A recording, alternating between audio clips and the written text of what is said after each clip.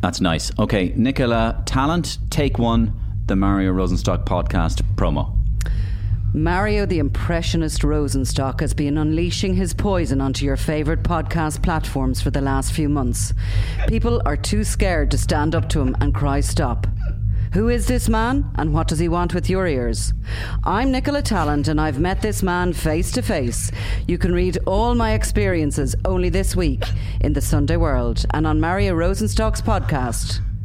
Be afraid. Be very afraid. God, that was really scary.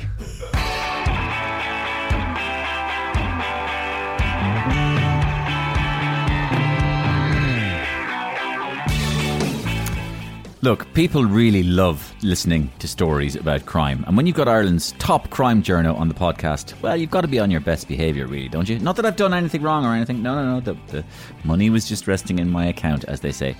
But anyway... So yes, Nicola Tallant was on my podcast hit list, and that pun was intended, for quite some time. Not only has her crime coverage for the Sunday World helped that paper become one of the most read Sunday newspapers in the country, but it's helped her two podcasts, crime podcasts, The Witness and Crime World, become consistently a feature at the top of the Apple podcasting charts, ahead of my podcast, unfortunately enough. Nicola really knows her stuff, and she's so good at what she does. I wanted to meet her, I wanted to look at her in the eyes, and I wanted to find out about some of the criminals she's met, what got her into crime journalism in the first place, and what actually drives her to do such a dangerous job every day. There he was, sitting in the dock, facing what he was facing, which was essentially life imprisonment if he was found guilty of that, and he still had time to search out the women and be making kissing things over and everything. He was a horrible little man. Love-hate was very accurate. Really? Yeah. You found love-hate to be representative of the world that you knew? Very much so. It was like the world I knew coming to life on the screen. Most people who are in organised crime are business people, really, but they're just in an illegitimate business. They're doing a day's work, really, like the rest of us. They shouldn't be doing it. You know, there are very few female superheroes, and you're one of them. We both fight toxic scumbags every night. You're face to face with the monk, and I'm face to face with Leo Varadkar. So, Nicola's new book is called Clash of the Clans, which, as you can imagine, covers the fascinating and frankly disturbing story of the Hutch-Kinahan feud. We'll be talking all about that and loads more in a few minutes' time. But, have you noticed? Have you been aware? Nightclubs are going to be opening up again very soon. October 22nd is the big, big day. And it looks good for that date. It looks like the numbers are good, and it looks like the all clear is going to be given, and we can go in and dance and all that sort of stuff again, and run into coppers. I did a copper sketch on Gift Grub this week where people were learning how to put their jerseys on again, and they put on a COVID half stone and looking how to flirt with each other again, and they were all out of touch with that. But it got me to thinking that maybe we shouldn't be expecting everything to be exactly the same with the whole nightclub experience. There could be some worrying changes, and maybe a few worrying changes regarding the door policy at some of these nightclubs. Can't wait for a drink and an old boogie, what? Haven't been to a nightclub in 2 years. Oh, here. Is that your man Tony Holohan? What's he doing standing at the door? What? Is that the other plank? McConkey beside him. Jesus. Right, lads. Having a good night? Okay, lads, we want no trouble now. Sorry, are you bouncers now? What happened to Neffet? We are Neffet. What? Nightclubs, pubs, hotel and entertainment task force. Jesus. Can we get in, so? Can we get in? Not with those masks on, lads. You'll need an N95 to get in here, lads. Sling your hook. Oh, come on, please. I've a vaccination cert here. Look. Looks a bit dodgy to me, Sam. Fake IDs, lads. Jog on. Oh, come on. Come on, please. look. I'm double jabbed and all. Please, we just want a bit of a dance. Dancing strictly a metre apart. Slow sets 2 metres apart, lads. Shifting prohibited. What? Any exchange of saliva will be deemed a breach of protocol. Quarantined out the back for 14 days. Fair enough. Okay, whatever, let us in. In you go. Behave yourselves, lads. Jesus, it's freezing in here. Yeah, only about 8 people here. This is crazy. crap. Yeah. Look, your man in the denim jacket and the shades. He's your man, Professor Luke O'Neill. Yeah. Oh, jeez, here he comes. Hey, lads, how are you? Oi. Oh, the place is really rocking tonight, don't you think? Yeah. Listen, I've got some great gear if you're in the market. Sorry, are you a dealer now?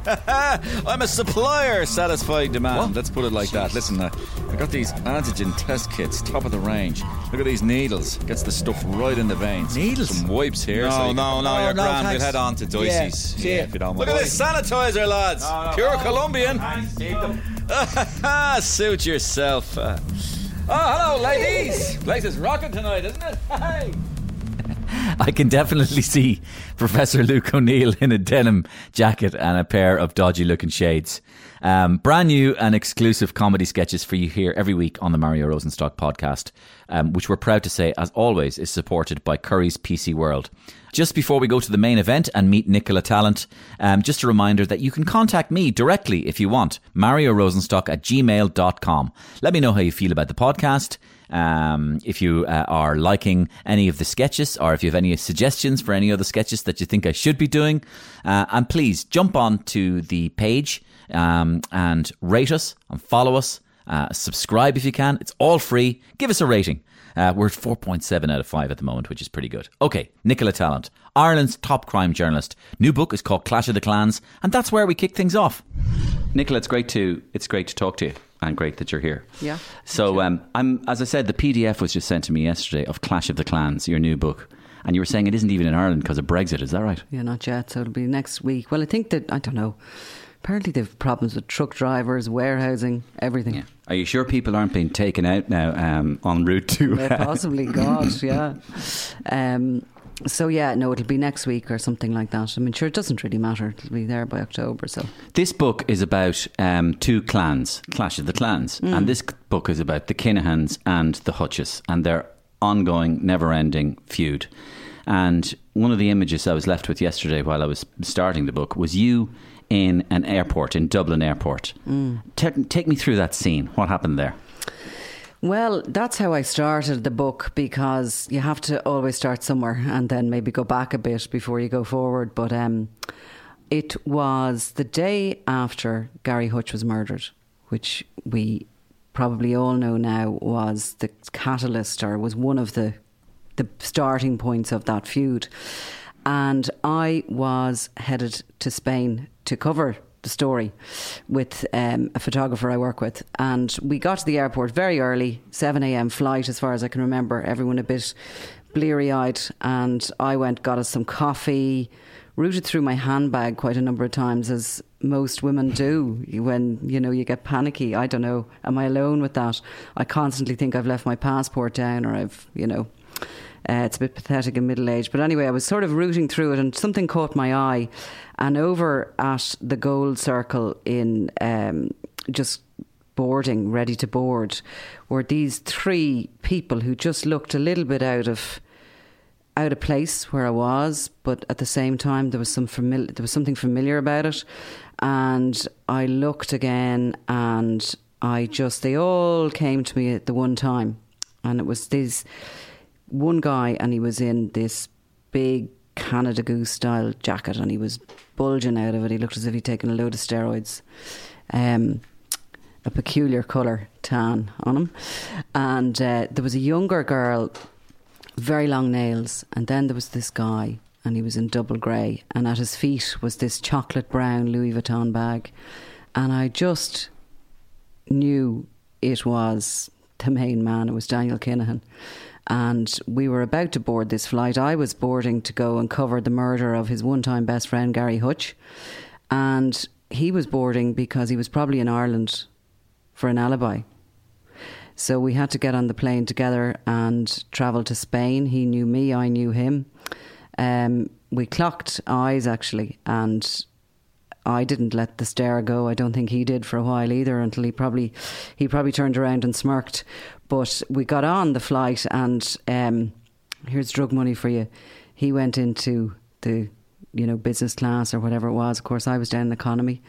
No newspaper in recent years, decades maybe, has been able to afford to send its journalists any better. But we were flying to Spain, and I am kind of clinically nosy, and I did wonder how he was, what he was doing, how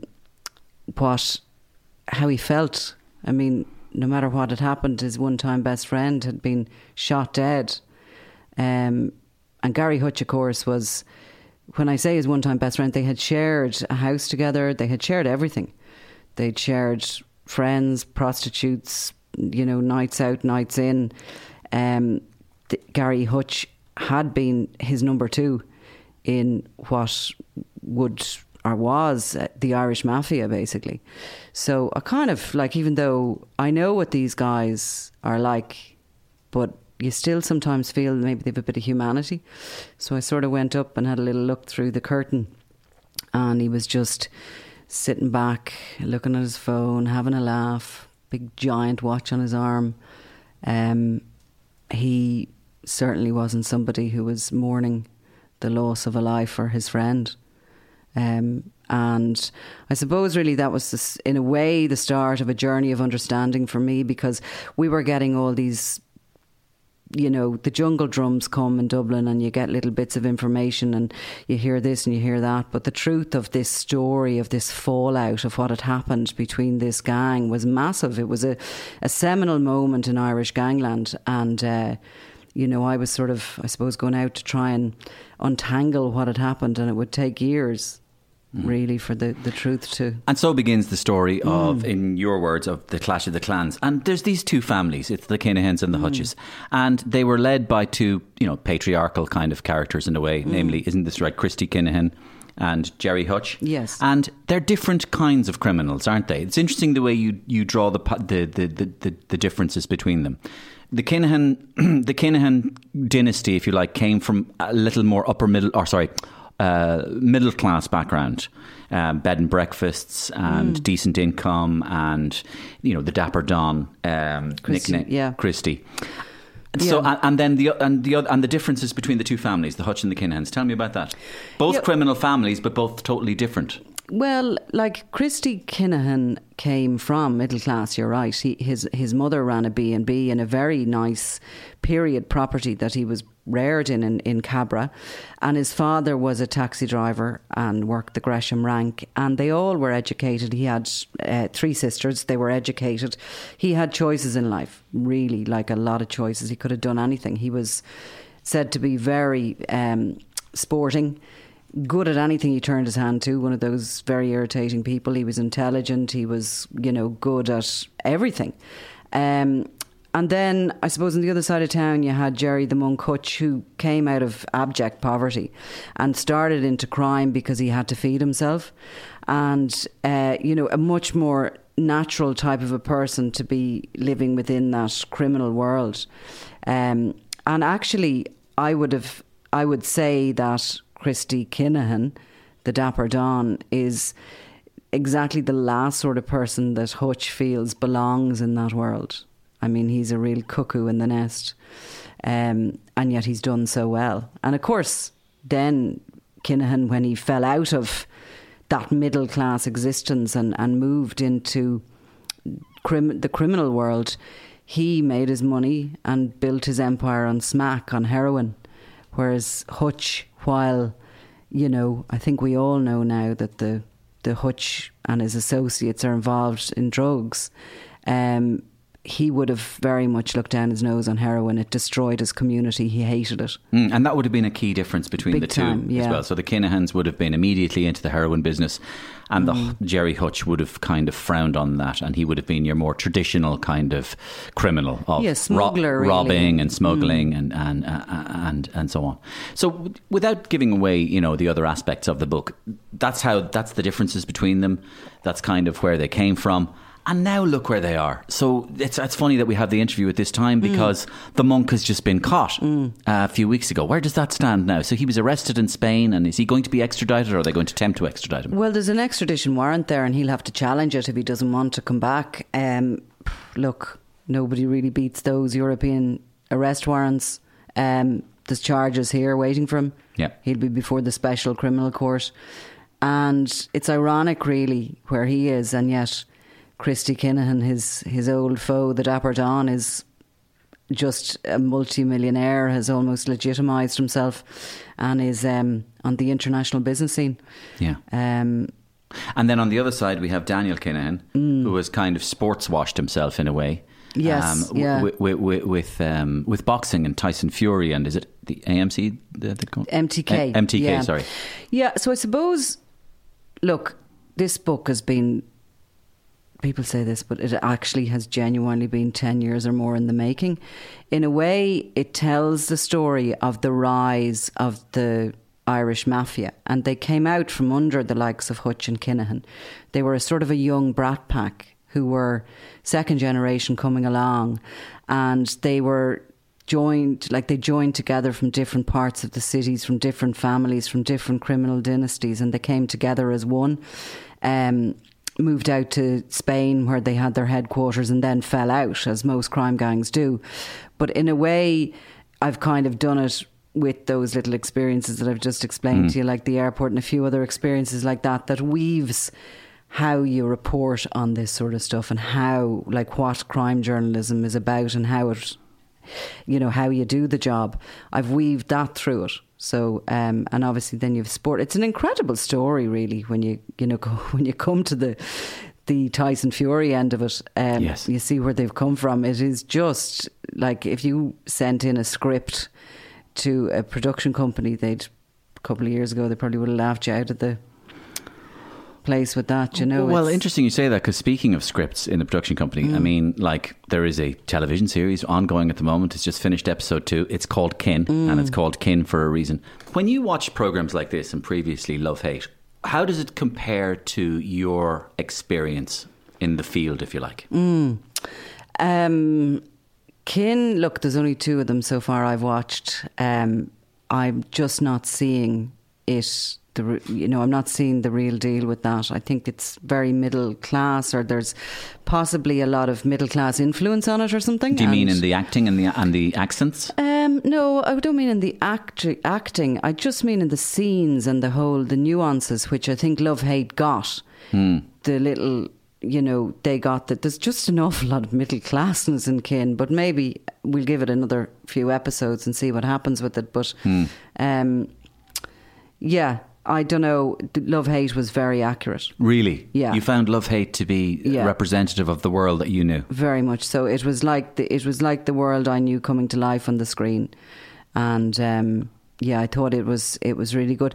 But look, it's drama. It doesn't have to be exactly real to life, but it's sometimes, I think, people who aren't part of it look in and see something, or they bring their own. It really raises an interesting area, though, Nicola. And, Joe Duffy was saying it last week. He's virulently against this Kin business and Love Hate, because he sort of says it fundamentally undermines people's view of the North Side, or it puts our inner city Dublin, and it frames what happens in inner city Dublin in only one aspect, and that is the criminal underworld. I mean, this constant thing of does it glamorise crime? So where would you stand on that? Well, I mean, look, you get accused of glamorising crime, everything you do. But sometimes you can do it that you're actually creating a bigger picture and some understanding. I mean, the likes of that podcast I did, The Witness, we were just talking about, which is a story of a child groomed, and a child who finds themselves trapped within gangland in a very dangerous place. There's nothing glamorous about that. It's a real look into, and the telling of a story by a real person who really was there. And we've had an awful lot of feedback from it, from teachers in schools and from people in education, who feel that it should possibly be used on a curriculum. You know what I mean? It is.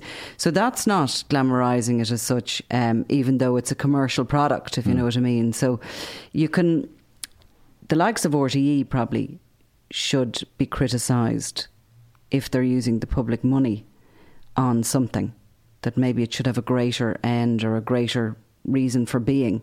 When they're looking at crime, they should maybe be, I think, more careful that something is a bit deeper, like maybe, or is giving us more of an understanding of where things are coming from. Like you can go in and have a look and a flash and see the money and the this and the that and the other, but why is the criminal underworld like that? Where has it come from? Where are the people coming from? What are the societal issues that have forced people or turned people to crime?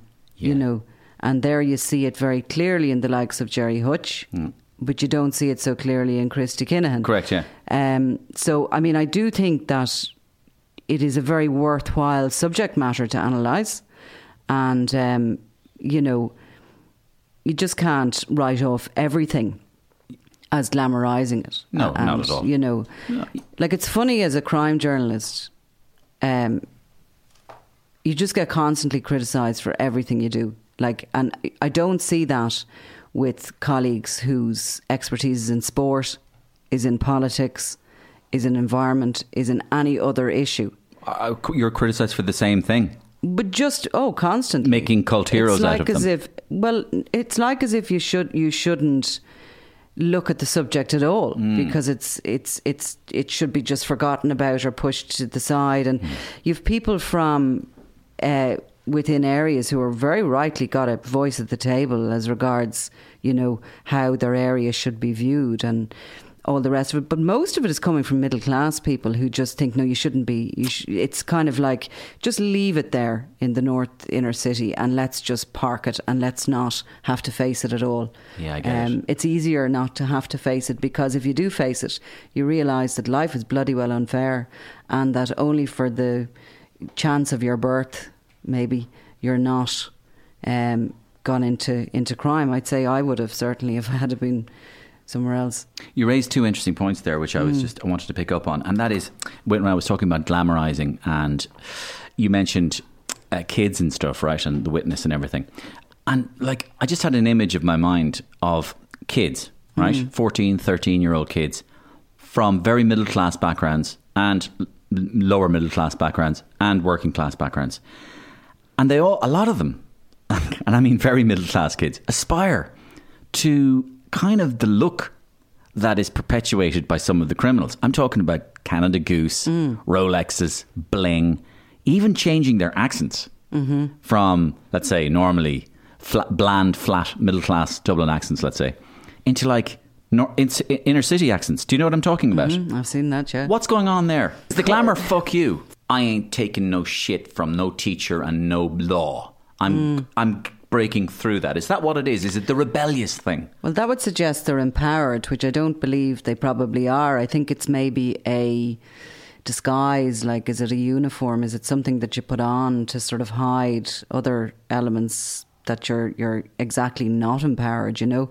You could be a fearful person and that you want to wear this to try and... I mean, I've spoken to lots of guys even and girls who've actually been real in that world. They're not imposters syndrome stuff.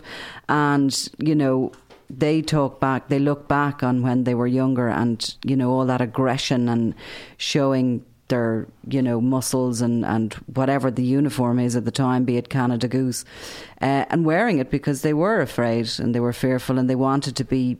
Project. Yeah, I mean, they wanted to be left alone maybe in the beginning by other kids who were bullying them or something like that. And so it's projecting an aura in a way. I'd say there's always something underneath, you know what I mean? I don't really think that these are empowered people who go out and who feel that, you know, and most people realistically don't choose to go into crime. They don't get up in the morning and decide they're going to be a criminal. They don't. I'd say, you know, there's only a tiny wee percentage, maybe the likes of, again, Kinahan would be, he's just such an outsider really with it, because most of them are drawn into crime. They're in it, they're in the world, and there's no way out. So you're in it, you got it. And you're caught in a rabbit hole and a spiral. Totally and utterly, yeah.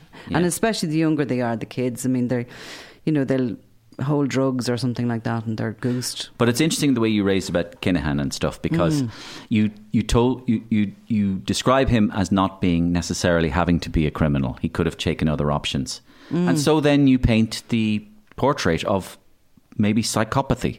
what it's like to be some sort of a sociopath or a psychopath, because what else would make somebody so wantonly cruel other than to be... Do you believe in evil? Yes, and I think some people are born without empathy. Compassion. But I think some people learn to have none by their own experiences. So I believe in both nature and nurture. I think children who've been traumatised through their childhoods, be it through abuse or neglect, I think all their feelings can be dulled and screwed up, basically. And is there any evidence that he had that kind of... Oh, no, I think he possibly would have had the opposite. I think he would have been adored as the only son and... you know, I'm not a psychologist, but... Given a narcissism complex. Yeah, there's a bit of that going on. There has to be. The guys who make it to the very top of the of that drug world are very Trump-esque. Caligula-esque. Oh my goodness. I mean, they just are, you know, they love themselves and only themselves, and then anybody around them who is part of themselves are, you know, they love. But apart from that, you know, anything goes. And just listening to you tell me this story, Nicola, and, you know, obviously I'm a person who studies people's faces a little bit and listens to people's voices a lot.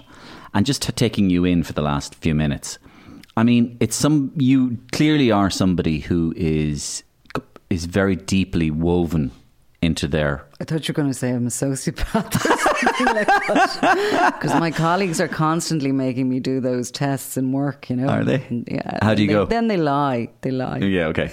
No, what I meant was, I was far more bland with that. I meant you're somebody clearly deeply enmeshed in what you're doing. I mean...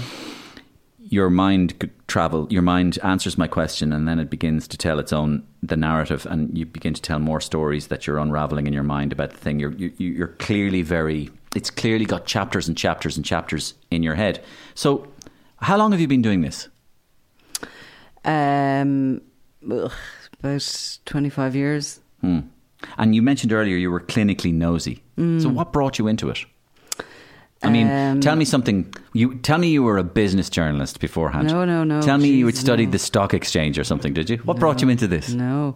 I was just a regular journalist, like what most people start out like, that you'd take any shift going and you'd do any job, or you'd write about press releases.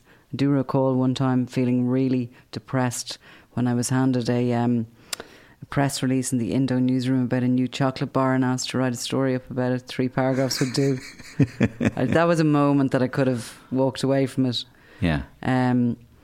But then it got exciting, and then I started covering crime. Then I started covering crime, then it got exciting, shall I say. So you stumbled across it? Well, I was working for the Daily Mirror in Ireland, and we had only got 2 or 3 of us in the office. We were kind of working to the UK at the time.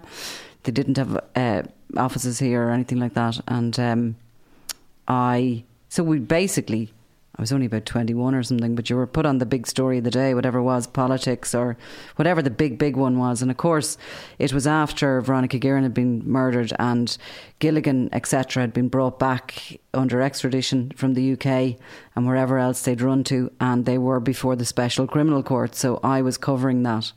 And yeah, just... So this is the beginning of it in a way, because in the Special Criminal Court you were exposed to this story and you had to almost trace the story from its inception to where it was to there.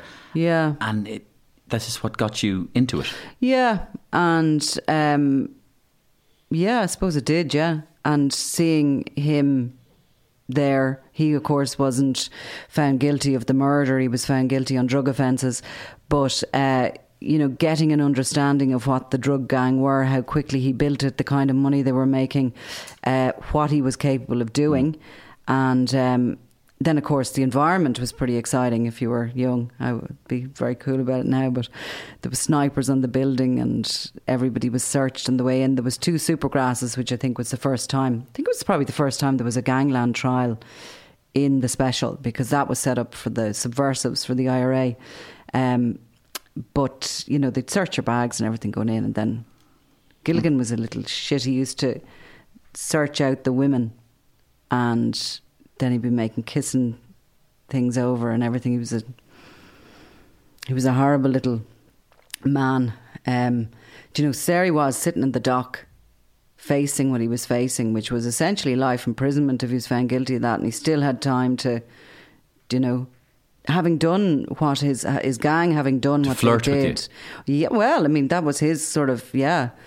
But I mean, he was looking for the vulnerable young woman, you know. And I'm sure it wasn't just me. I'm sure there was other women there as well. I kept trying to avert my Was Jerry eyes. McSorley's portrayal of him... If he did it now, Yeah. I could stare him right back. Was Jerry McSorley's portrayal of him in the Veronica Guerin film? Very good, yeah. No, I mean, he is a nasty little figure, like he really is. And, you know, I've met him in more recent years now, when I'd be a bit tougher now, I'd say, with them, or I wouldn't be as...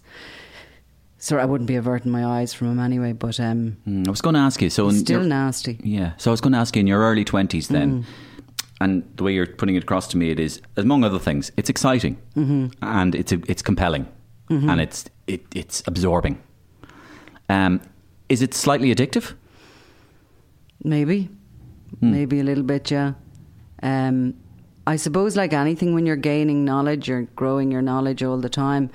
It also, there's an element of a handcuff situation with that, because, like, who the hell would want to listen to me about any other subject? How do you mean? Like, you know, as you start covering something as a journalist, you gain a knowledge about it. And I mean, if I turned around tomorrow now and said to you, all right, I'm going to cover politics, would you be interested in talking to me here? No. I'm under no illusion, you know what I mean? So, you know, you put in the years, and then you I suppose you grow your knowledge across. You know, you don't just see a criminal in a district court in Dublin. You grow your knowledge about why they're there, about the other elements from all over the world that are relevant. When was the first time around, let's say you were in your early 20s, when was the first time after that maybe you met a serious criminal for face to face? I remember you telling a really good story. Was it about Larry Dunn? Oh yes, was it? It could have been about him. The way you told that story was very interesting. Well, Larry Dunn was like he was a major heroin dealer in inner city Dublin in the early 80s, Tony Gregory's time. Yes, he was the first godfather of crime, and he would have been the first millionaire godfather of crime. People who were around in those days might have remembered him being driven around by a chauffeur in Dublin. He had a house up in the hills in Sandyford, looking down over the city.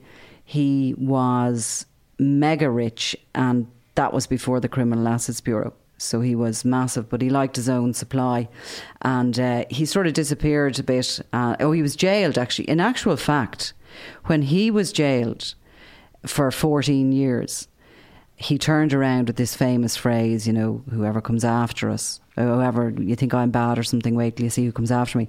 And who came after him was Christy Kinahan, because he took over the heroin market from Larry Dunn. He watched his demise, supposedly learned from his mistakes, and you know, that he wouldn't touch his supply, which he did afterwards. But he moved right in there, and he took over the heroin market in Dublin at that time. Did you meet Larry Dunn? Yes, I did. Years later, he was, you know, he had come back to Dublin, and he was like, I mean, he hadn't a penny. He was actually living out the back of a daughter's house, and he was like a hobo. And I had called to the door of the house. I just wanted to ask him, you know, I mean, he was, you know, credited as the man who brought heroin to Dublin. And how did he feel about that? You know, did he have any regrets? You know, he's so significant really in the whole drug story of Dublin.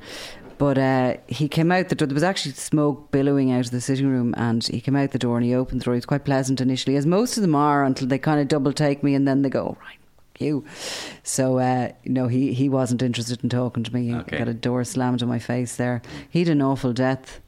He died only in the last year or so at his own hand. He'd an awful death. Even to have retired, his family obviously, like, his daughter who'd taken him in, you know, that's the thing, obviously loved him, and his family still loved him, and he was loved, you know, and everybody's loved in a way. But he, a lot of that family fell to their own supply, you know, Yeah. Nicola, a few years ago, my house was burgled. And we were burgled. It was burgled while we were there in the house. Scary. Yeah, so 2 burglars entered the house upstairs at 8 o'clock in the evening while we were downstairs. And they were out within 10 minutes and they stole loads of stuff. And I remember then having to follow up with the police. And the police came to my house. And sometimes when the police keep calling to your house after these things, and you end up feeling like as if you've done something wrong, because they keep asking you to appear places, be somewhere, have to be here, and the police cars are outside your house, and you feel as if you're being kind of wanted yourself.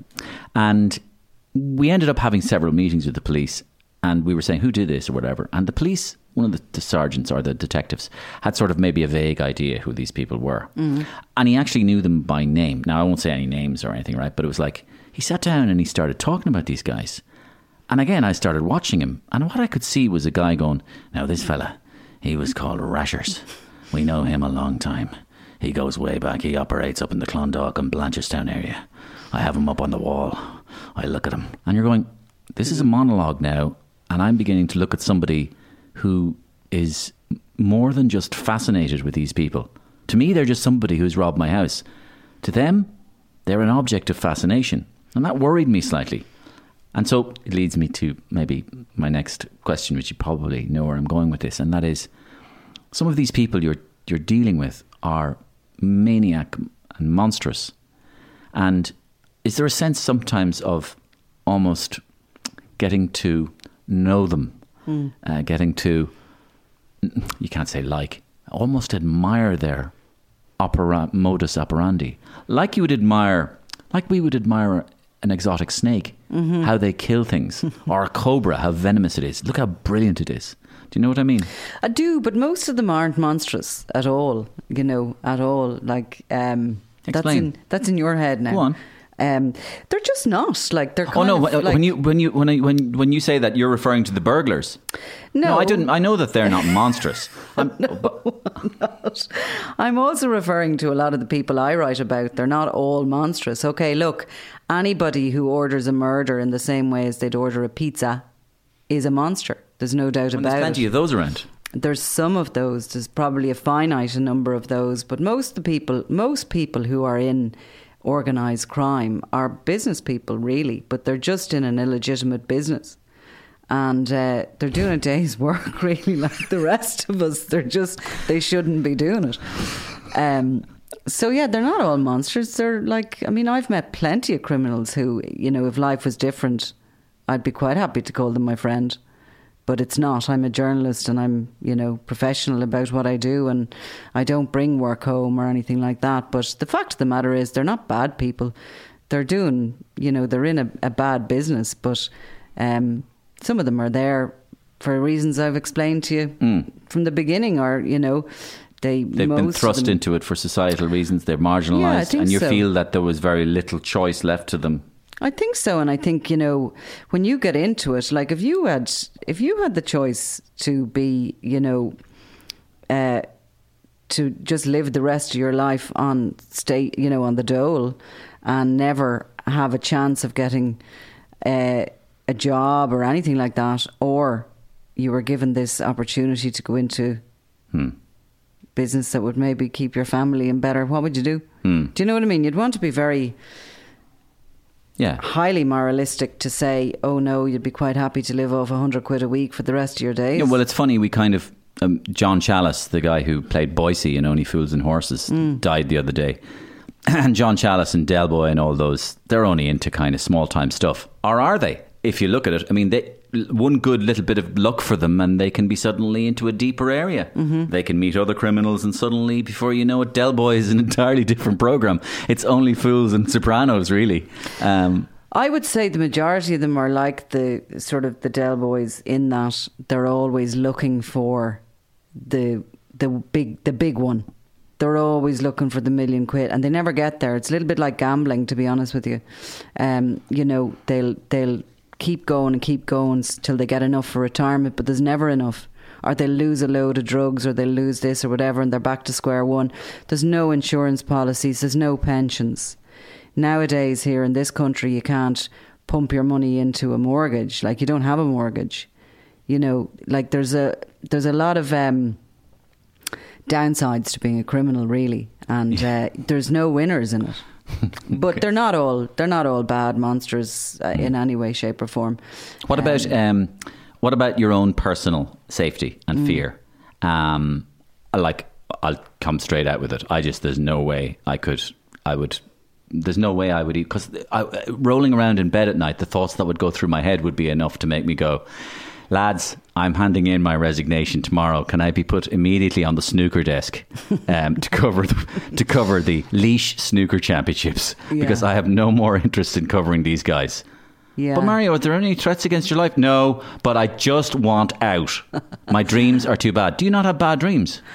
About the silliest things, yeah. Go on. Well, not silly. No, not silly. But yeah, no. I just look. It's.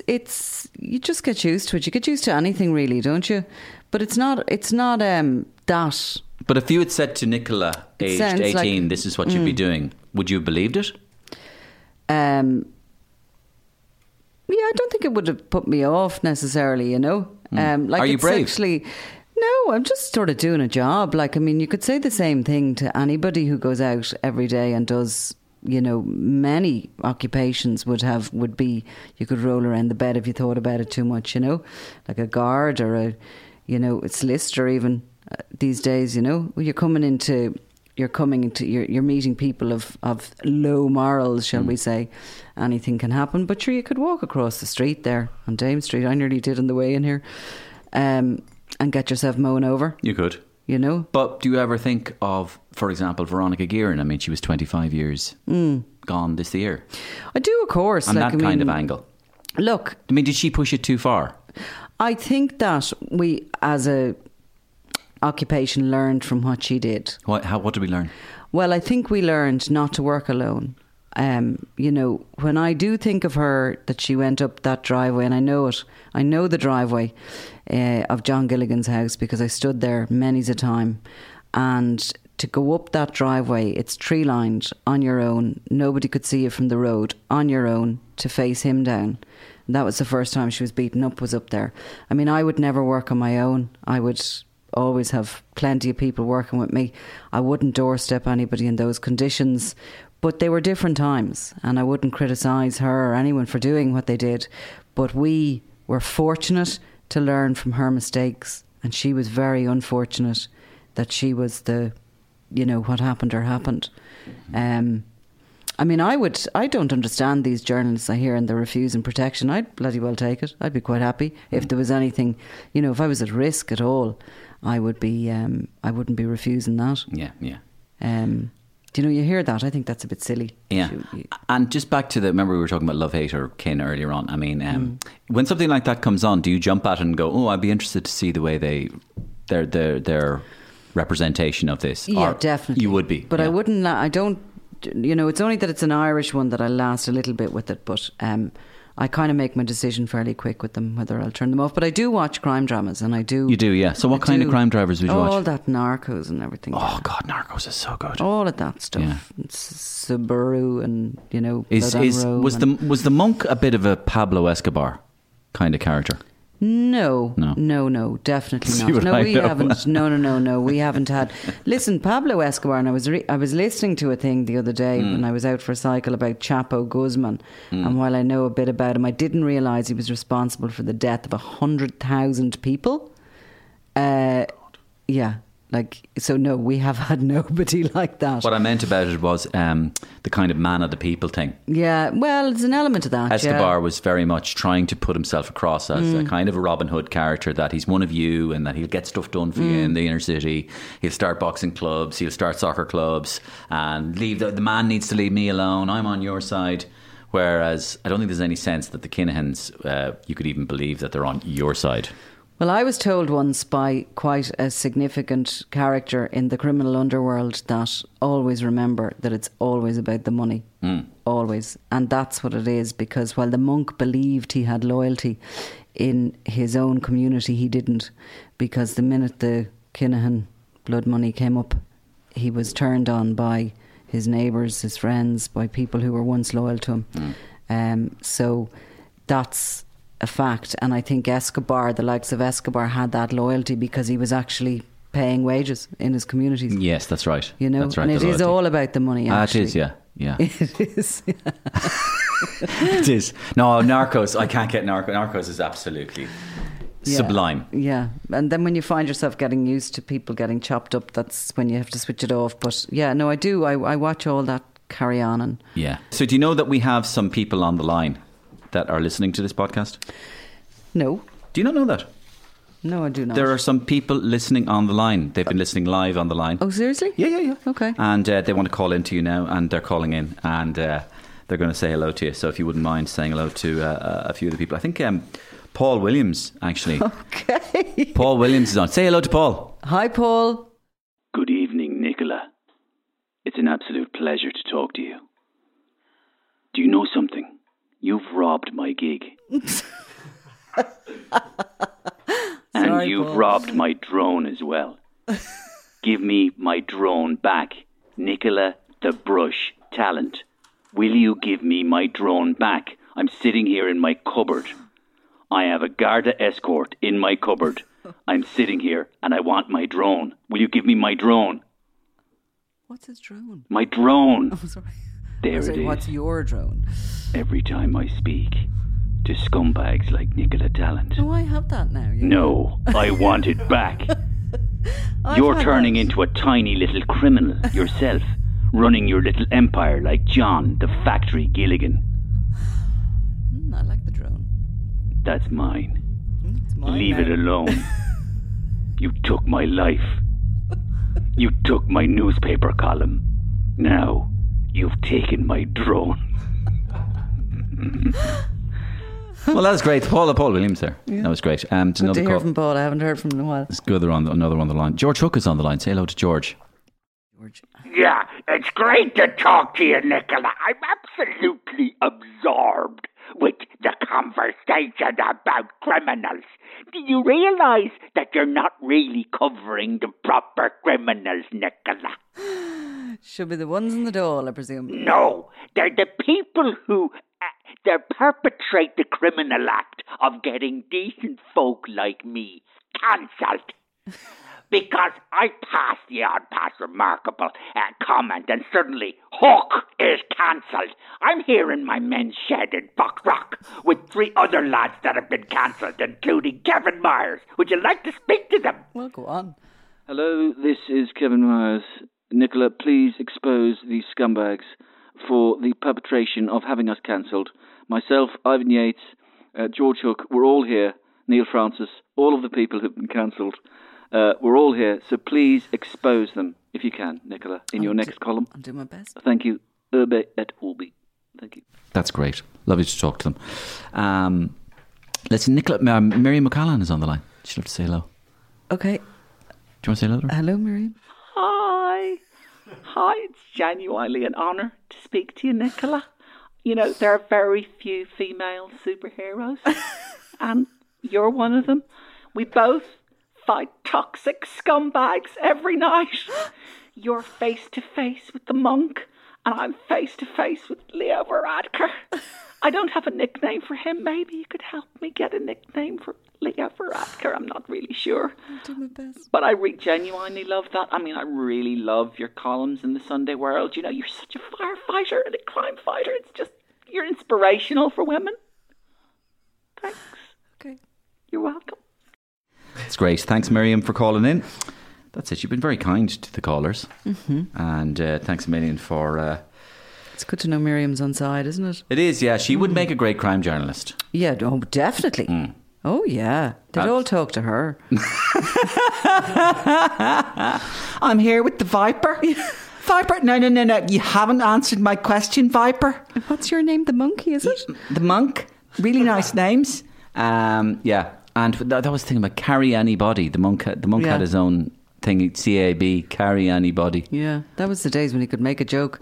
I'm sure he's not feeling too jokey now. Yeah, very good. Well, Nicola, you've been great fun, and thanks a million for doing the promo on the top as well. Okay. I'm really enjoyed it. I hope you keep the drone. You can keep your drone.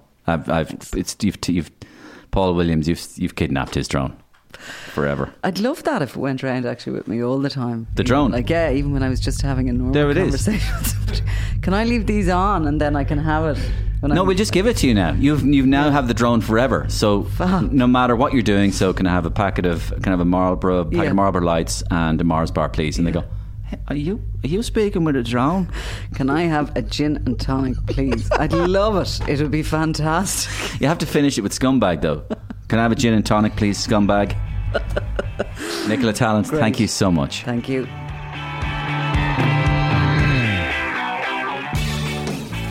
And I very much enjoyed speaking to Nicola Tallant, Ireland's top crime journalist.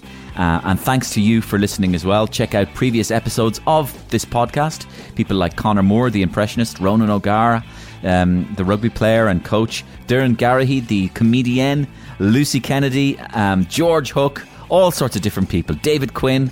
I really enjoyed talking to all of those people, and check them out. Go back through the back catalogue and have a look. Thanks again to Curry's PC World for their ongoing support. This podcast will be back next Thursday, same time, same place. Take it handy. Have a great week.